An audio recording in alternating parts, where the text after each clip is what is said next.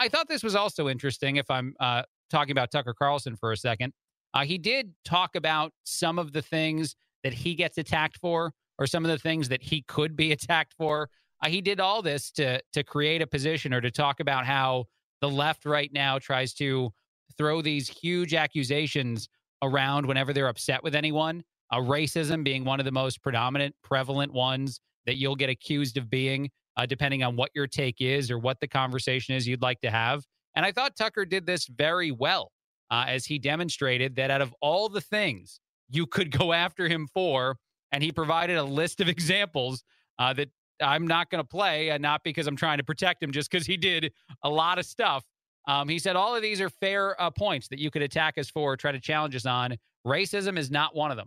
And the funny thing is, the one thing we do not have exotic opinions on is race. Our view of race is really simple. We believe Martin Luther King. We don't think your skin color is the most important thing about you. We think all people were created by God and should therefore be judged by what they do, not by how they look.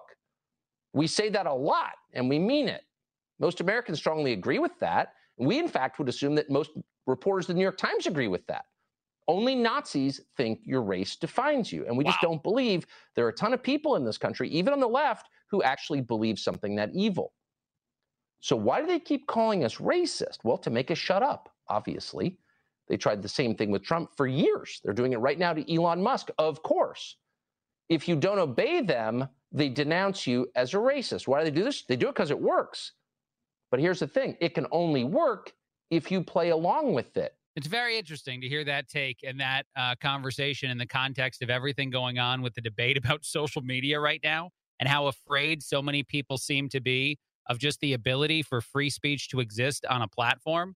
But when Tucker says that you get these very strong, very wild accusations thrown your way the minute you start to say anything that someone disagrees with, the only reason that's effective is because people back down. People get afraid of being labeled those things that we definitely are not, that people definitely are not when they're talking about other issues.